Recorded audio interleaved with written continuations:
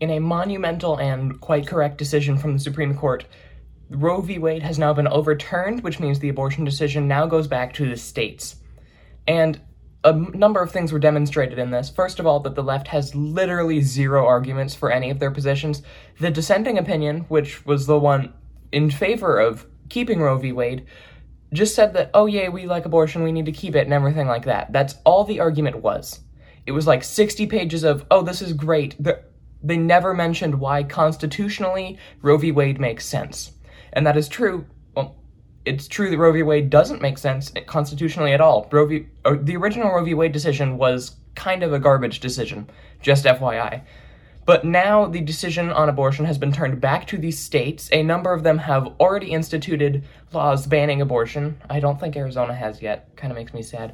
But I'm sure it'll come in the future, hopefully, if we can elect people that aren't Democrats.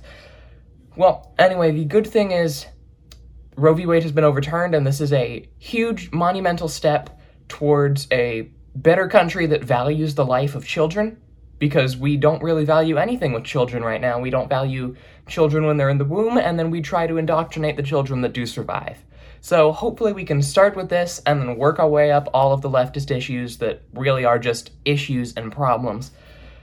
Anyway, we will look out to see the violence that is sure to come from the left, and that is why the Supreme Court ruled this decision on the very last day before they get to skedaddle out of here. This is the last day of this judicial session, and then they get to leave because they know that there is going to be violent protests, like the fact that a man tried to kill Justice Kavanaugh recently. Anyway, enjoy your day knowing that at least some more babies have been protected due to this great decision from the Supreme Court.